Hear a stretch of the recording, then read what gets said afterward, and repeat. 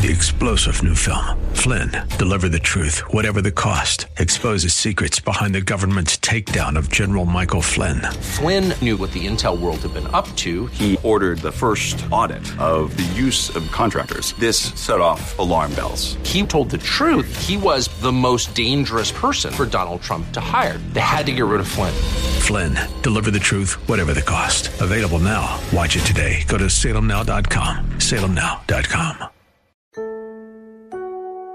Truly alarming stats on teen girls' mental health. And then Aubrey and I share Bible passages that are encouraging or challenging us. You're listening to The Common Good.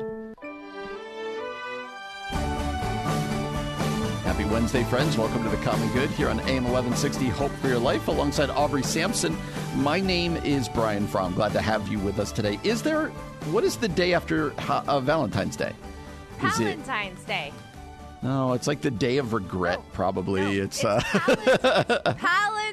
Day. You celebrate with your friends. You send gifts to your nephews and your nieces. It's Valentine's Day. How is that different than your Galentine's Day the day before Valentine's? That's for girls. That's for the ladies in your life, the girl squad in your life. Valentine's Day is for, like, the cute little ones in your life. Yeah, this all feels made up now. Right, just go with it. You just got to, I don't know if you know about improv, you just go yes and. So you're supposed to be like, that's awesome, Aubrey, and you're so I'll do, here, go ahead. Tell me it's Valentine's Day. Go ahead, tell me and I'll do it. It's Valentine's Day. Oh, yes, and I will not observe it. Nice. Well there you done, go. sir. Well played. There well you played. go. But what we are glad is we are glad that you are joining us today. If you've missed any of our shows this week, go get the podcast wherever it is you get your podcast. Subscribe, rate, review. That really does help us out a bunch. You can also find us online at 1160hope.com, Facebook, Twitter, Instagram, at Common Good Talk. We're glad that you're with us. Aubrey, I do want to start. Man, I was reading a Wall Street Journal article the other day, and it was really sobering. So let me just read you. This has to do with teenagers' mental health. And are you ready? These stats, they're gonna weigh heavy on you. You ready for this? Uh-oh. Nearly 3 out of 5 high school girls in the United States who were surveyed reported feelings of persistent sadness or hopelessness in 2021, a roughly 60% increase over the past decade, new research from the CDC found. Though both high school girls and boys reported experiencing mental health challenges, girls reported record high levels of sexual violence, sadness, and suicide risk. In 2021, 57% of high school girls reported experiencing persistent feelings of sadness or hopelessness, compared to 36% just a decade ago. Man. All right, Aubrey, this one's going to be heavy. 30% of these girls reported that they, quote, seriously considered attempting suicide in 2021, up from 19% in 2011. All of the data also for boys went up by similar amounts. They were just lower, right? But it's also went up over the last decade. This led Kathleen Ethier, director of CDC's Division of Adolescent and School Health, to say these data show that the mental health crisis among young people continues. So the story continues to go on. This was no small survey. There was over 17,000 high school students who were surveyed, and it just goes on and Does on and on. Does the article go on to suggest any whys? I mean, I have some guesses. Like, you've heard this, especially coming out of the isolation of COVID and social media. Do they give any of those types of underlying reasons? They do not in this survey. I think what it would be is a couple things.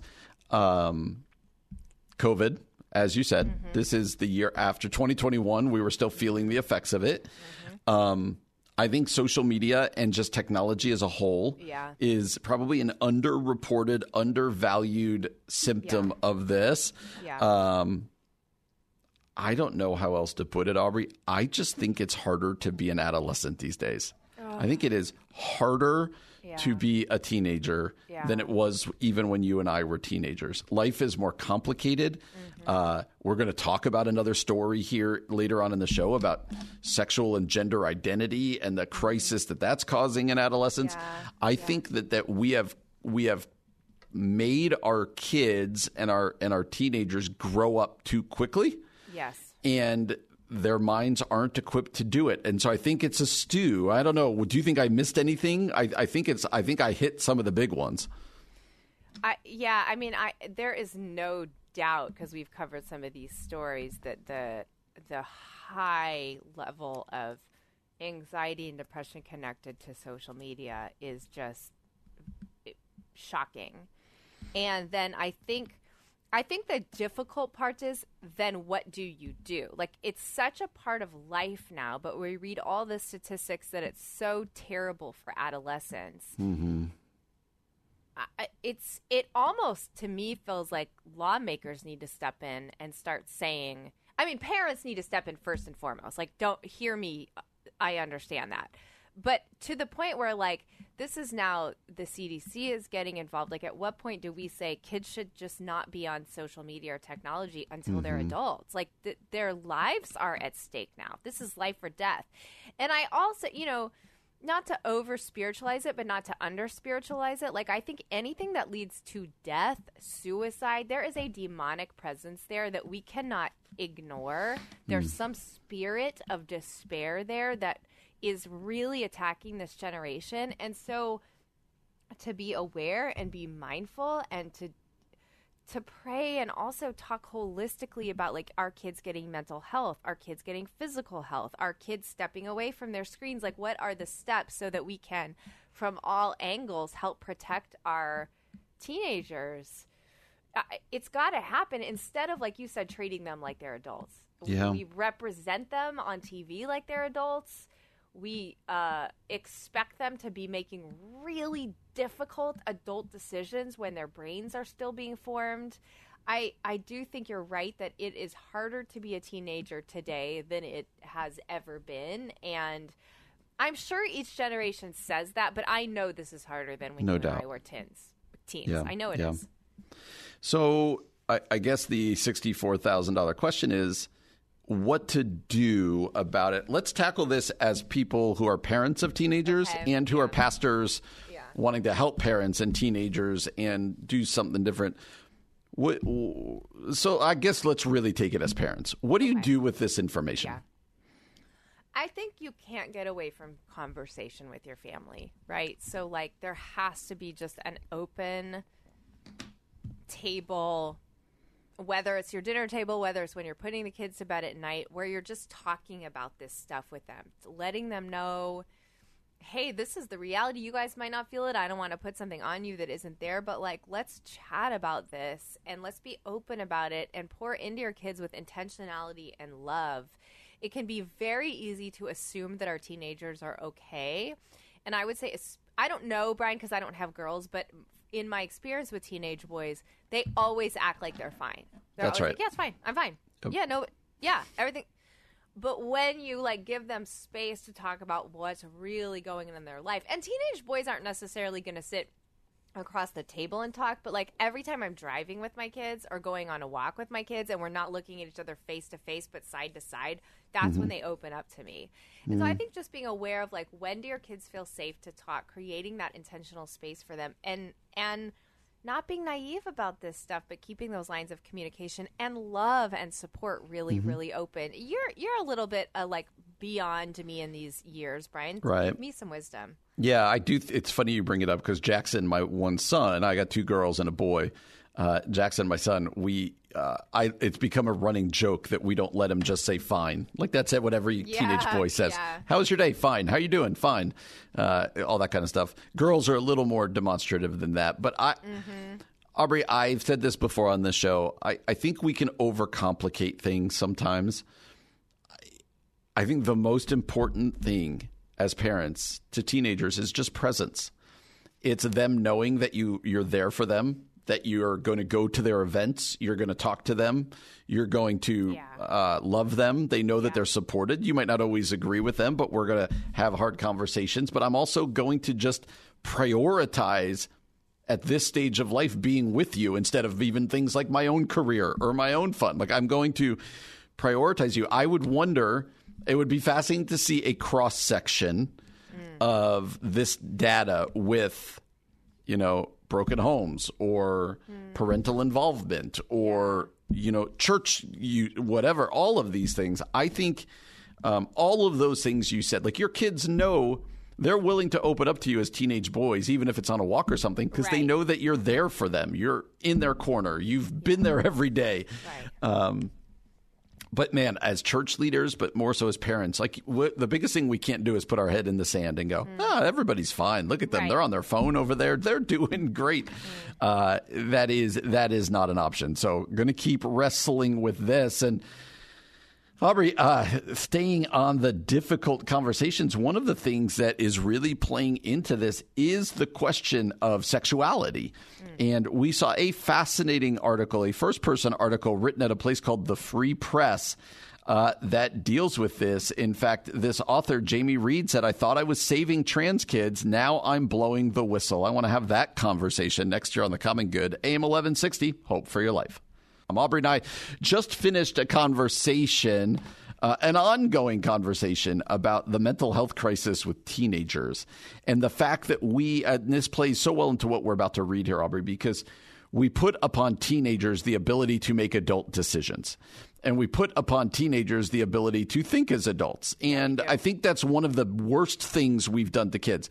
Yeah. If you have elementary school kids, you know that what we used to ask of third graders, we now ask of first graders. What we used to ask of seventh graders, we now ask of fifth graders. Oh. And it goes up and up and up. And they're breaking. They are breaking. Yeah. And one of the issues out there is about sexuality, issues of gender, and at what age can kids make decisions? So let me just read to you, because Aubrey, we've talked about this, but we haven't really dove headlong into this subject.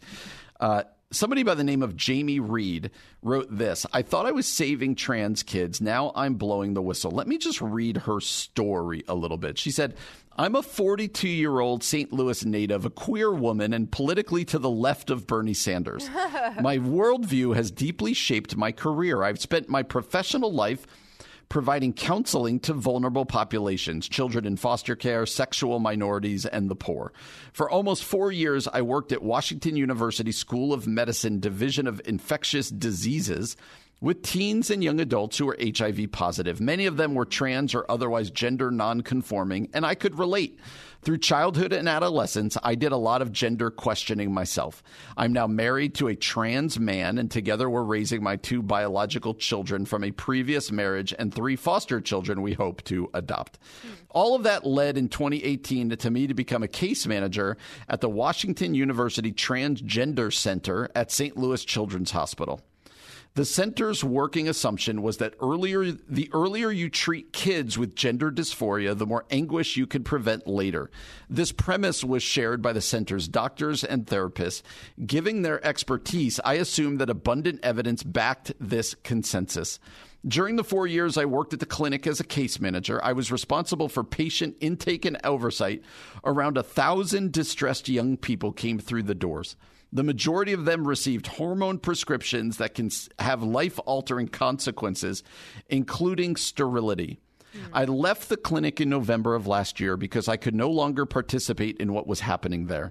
By the time I departed, I was certain that the way the American medical system is treating these patients is the opposite of the promise we make to, quote, do no harm. Wow. Instead, we are permanently harming the vulnerable patients in our care. Today, I am speaking out. And she goes on. This is a very long article. So if you want it, it's at a place called The Free Press. .com. It's thefp.com. You can find it there. But Aubrey, this isn't a conservative Christian. This isn't Right. This isn't somebody writing for the Gospel Coalition or Right. for Desiring God. This is somebody who, and you giggled at it, called themselves left of Bernie Sanders and saw this work as a less job, more personal crusade, more like I'm on the side Passion of, project, a passion project, if you will, but left there after 4 years going, we are permanently harming children who shouldn't be making this decision. Later on, she cites a study out of England that said in England, a third of the kids and teenagers getting this sort of treatment, a third of them were found to be on the autism spectrum. Yeah, this is huge research that's coming out, and in fact, I don't mean to cut you off, but the autism community is being. And I'm not one to talk like this, so hear me when I say this. The autism community is being targeted by the trans community as a, like, you belong here, you're welcome here. And so there is a massive statistic or massive majority of autistic girls especially that end up identifying as boys or, questioning their gender because there's some connection there. It's very interesting. Anyway, go ahead. No, I think there's multiple different ways to attack this story in the sense of this is one of the many things that is dark about our culture right now, what we're doing to our kids. But I guess I want to start by looping it back to what we just talked about and the mental health crisis of our kids, that somewhere it became not only permissible, but I would call it encouraged for our kids to be making adult decisions and to be expected to make adult decisions. Like, think about this. If a decade ago, Aubrey, or a generation ago, I'd said to you, we're letting kids, preteens, teenagers, sometimes with their parents' consent, sometimes without, make physical and hormonal decisions that will affect the rest of their lives, we would have said, our culture's crazy. That is crazy. And I want you to remember being a teenager, and this is going to sound jokey, but hear where I'm going with this. If people let me make permanent decisions that I wanted to make as a teenager, I would have a Winnie the Pooh tattoo, and I would be married to a really bad high school boyfriend. And again, that's kind of jokey, so forgive me for being facetious when we're talking about a heavy topic. But the point is to say, our brains are not developed as teenagers. And so to put on kids the responsibility of making very adult, very permanent, life-altering decisions is not fair to those kids. What good adults do is say, hey, I want to walk with you through this hard thing you're struggling with, these questions you're asking. We're not going to do anything permanent until your brain has fully matured and your frontal lobe is fully developed. And then we're going to talk about some of these decisions then, like the permanent part of it. Right now, we're going to get you some therapy. People are going to love you. We're going to help you through these hard things. But just, anyway, it's fascinating to me that this is coming from the woman that it's coming from. Absolutely. That adds credence to it, I would say. Agree. That adds... somewhere along the way as a culture, we've also decided to use our kids as pawns in the culture wars. And we do this on the church side too. But in this particular conversation, it feels as if anything that says slow down, anything that says wait, anything that says, you know what, we should have a deep conversation about what's best for kids and teenagers is thrown away in the word of nope, this is a culture issue that has to be won. And our kids... our producer asked us, what is history going to say? I hope history looks back at our this season and says, you guys were crazy. Because the alternative is that it gets worse or gets more accepted. Right. I hope culture looks back at us and says, the things you guys did to teenagers and to kids was unconscionable. Not just in this topic, but across the board. But particularly in this topic, I hope history looks back and says, you guys should repent. And thankfully, that was child abuse. And thankfully, future generations have tried to fix it. My fear is that this is a ball that's going to keep rolling, and history is going to look back and go, what took you so long to go even further? And man, these are the things when you read, you do feel just darkness and evil. It just is hard. Right. Yeah, I agree. And, reading more of this woman's story, we can't go into everything she says because, like you said, it's a long article, but she also talks about the lack of regard for the rights of parents making these decisions. And you mentioned this, that sometimes this treatment for children, like giving them estrogen blockers or other blockers, happens without the parents' consent. That's right. And if that alone doesn't kind of wake us up, I'm not sure what will. Absolutely. And so it's a hard story. You and I like to just laugh on this show. We like to just joke around. And I know we started today's show with mental health issues of our students. And then this topic, I think they're linked together. It's this, what are we doing to our kids? Again, you can find this at the Free Press at frpress.com. This really long, well-written article written by someone, like you said, who it's surprising to read about the author. You know what she doesn't say in this? That I've changed my mind about transgenderism. That I've changed my mind. She's just saying, I can't believe what we're doing to kids. And I find that to be really powerful.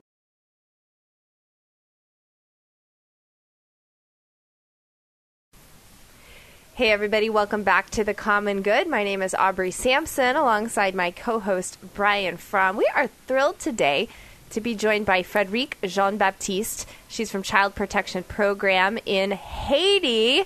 She's working with Changing the Way We Care to try to really make sense of the best way to care for kids in Haiti and also around the world. There's a lot of vulnerable children in Haiti, and so we want to hear from her. Frédérique, thanks so much for being here with us today. We're so honored to have you. Thank you for having me. Why don't you tell us a little bit about first of all, just yourself and your organization, what you're doing with your work in Haiti. Okay. Changing the Way We Care is an initiative of Catholic Relief Services, CRS, and Maestro International with partners around the world. As you mentioned at the top, I'm Frédérique Jean-Baptiste. I'm based in Haiti, working with this initiative, and our work is mainly to promote family-based care. So to prevent, we do work to prevent family separation. And children who are already separated, we conduct field retracing family members so they can feel supported and the children can go back home. Mm. And Frédérique, the 2010 earthquake in Haiti, help us understand how that just highlighted this problem of orphanages and kids and foster care and everything. Help us understand what role the 2010 earthquake played. So the earthquake, it's already been 13 years. So before the earthquake in 2010, nationwide orphanages in Haiti, there were about 300.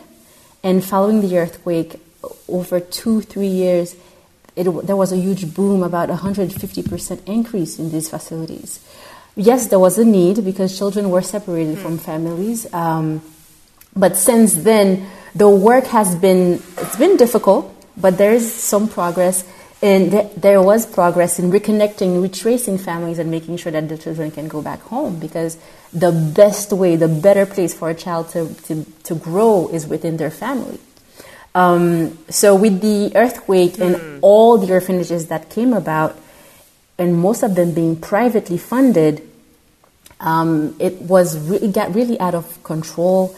And yes, families do turn to orphanages because sometimes they think that the orphanages can offer better care than they can. It could be to have 3 meals a day for their children, or that children would be able to access education, they would be able to go to school, or that they would be able to receive health care. But ever since then, IBERS, which is the Institute it is basically the child protection arm of the Haitian government, they've been making a push for family-based care. So family-based care is that children are at home. So the work has been to work with orphanages. They conducted an evaluation, for example, in 2017, and they saw out of the 754 orphanages that they evaluated, only about 30 of them were meeting standards of care. All the remaining of those 750, they were not where they should be. So they're not the best alternative for children. So the work has been since then to work with orphanages to support them in what we call transitioning to family-based care. And by transition, it is a work that basically they're stopping their work as an orphanage, welcoming children in their institution, but the work can continue in supporting children within their families instead of separating them. So, Frederic, let me ask you this is just a question, not understanding totally what's going on. When you find out that there are family members of these children in the community, is part of your work to go initiate a conversation with them? Hey, we think this child would be better suited to be in your home. Like, give us some specifics on how you work to reunite children and their families. That's a great question, and thank you for thinking of that. It does give a good, kind of lets me go in the nitty-gritty of the work that we do. So it is case management. So the first step is to identify the child. Okay. So it would be, for example, if you're working with an orphanage, for their transformation in the way that they care, we identify the children within this institution. We conduct a child assessment, and then we start going on the field to do family tracing based on clues that sometimes the children provide, sometimes the orphanages provide. And at times it is easier. We have, sometimes the orphanages directly connect us to the family members, but sometimes it is indeed investigative work to connect all the dots to find family members. So once we do, it's to conduct an evaluation of the family as well. So in doing this evaluation is to understand the key reason for that first separation. Because at times, even finding the family, it's not always automatically that we find the families that we're going to place the child back home. It's identifying that key reason that generated that separation. And at times the situation is within the home and we're not able to address. So we do an assessment of the family, and that's when we start devising a case plan, a plan. So the case plan itself is how to strengthen the family and how to strengthen the child as well. So there's a mediation work, meaning with the child to see if they're ready to go back home. How do they feel about their families? What do they remember about the families? And on the family side, it's to have conversations as well to understand, aside from understanding what was the key driver for that separation. And at times it is poverty. It could be a misunderstanding of what orphanages are or what orphanages provide or can provide. At times it's just the orphanages was there and I think would provide better care for my child. It's work. Yeah. It takes time. It's not something that we can just go and finish within a month. On our side, with Changing the Way We Care, we do about 18 months of monitoring. So once we do the case plan and the support and the support for the families, that includes micro-lending groups, putting in place micro-lending groups in the communities, working with a to put in place a gatekeeping mechanism that involves setting up protection committee. That's the word. I always stumble on committee. So putting together child protection committee. Voila.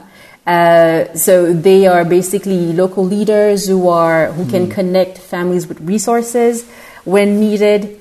There's also the side of education, so positive parenting curriculum for the family members. And the curriculum that we use, it's a 14-session program where the parents come with the child and they learn how to create this safe space for the child, but also how to connect, how to discipline how to not resort to harsh discipline.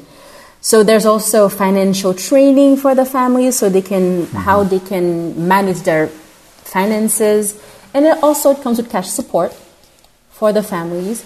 And as we set up the plan, if the families agree, then we can do the placement, the reunification, and with monitoring, we can go towards case closure. So that's a long step. Oh, that's so fantastic. Yeah, no, that's fantastic, Frederic. Frederic, as we end our time with you, it's been so great to have you. How can our listeners find out more about Changing the Way We Care? Is there a website, social media, something like that we can connect with? Yeah, definitely. So it's changingthewayWeCare.org. And there we can find the interventions in several countries. So we have Guatemala, for example, Kenya, Haiti, Moldova. So what the key message is here to share, I would like to share with the viewers, or the listeners, I should say, is that for folks who are currently supporting residential care facilities like orphanages, we encourage them to reach out to orphanages to express their interest in supporting them to reintegrate children into safe and nurturing families. So Changing the Way We Care, for example, is a way that there are resources that are available to them, the donors and the orphanages, so they can start supporting children to live within families. So that's the key message I would like to share. Oh, I love that. That's such a strong message. Thank you so much, Frederique, for your work, and thank you so much for being here with us today. We really appreciate having you. Thank you, Aubrey. Thank you, Brian. Take care. We'll be back again tomorrow from 4 to 6 p.m. For Brian Fromm, I'm Aubrey Sampson, and you've been listening to The Common Good on AM 1160, Hope for Your Life. 3-star General Michael J. Flynn, head of the Pentagon Intelligence Agency, knew all the government's dirty secrets. He was one of the most respected generals in the military. Flynn knew what the intel world had been up to. He understood its funding. He ordered the first audit of the use of contractors. This set off alarm bells. The explosive new documentary, Flynn, Deliver the Truth, Whatever the Cost, uncovers the facts behind this scandal. Flynn told the truth. He was the most dangerous person for Donald Trump to hire. I find out the worst enemy that I'm going to face in my life is right here in America. They took my assessment and they wanted me to change it. And I was like, I'm not changing it. They had to get rid of Flynn. With in-depth interviews, archival footage, and never-before-seen personal records of the man behind the headlines. I just felt like I was drowning. Flynn, Deliver the Truth, Whatever the Cost. Available now. Watch it today. Go to salemnow.com. salemnow.com.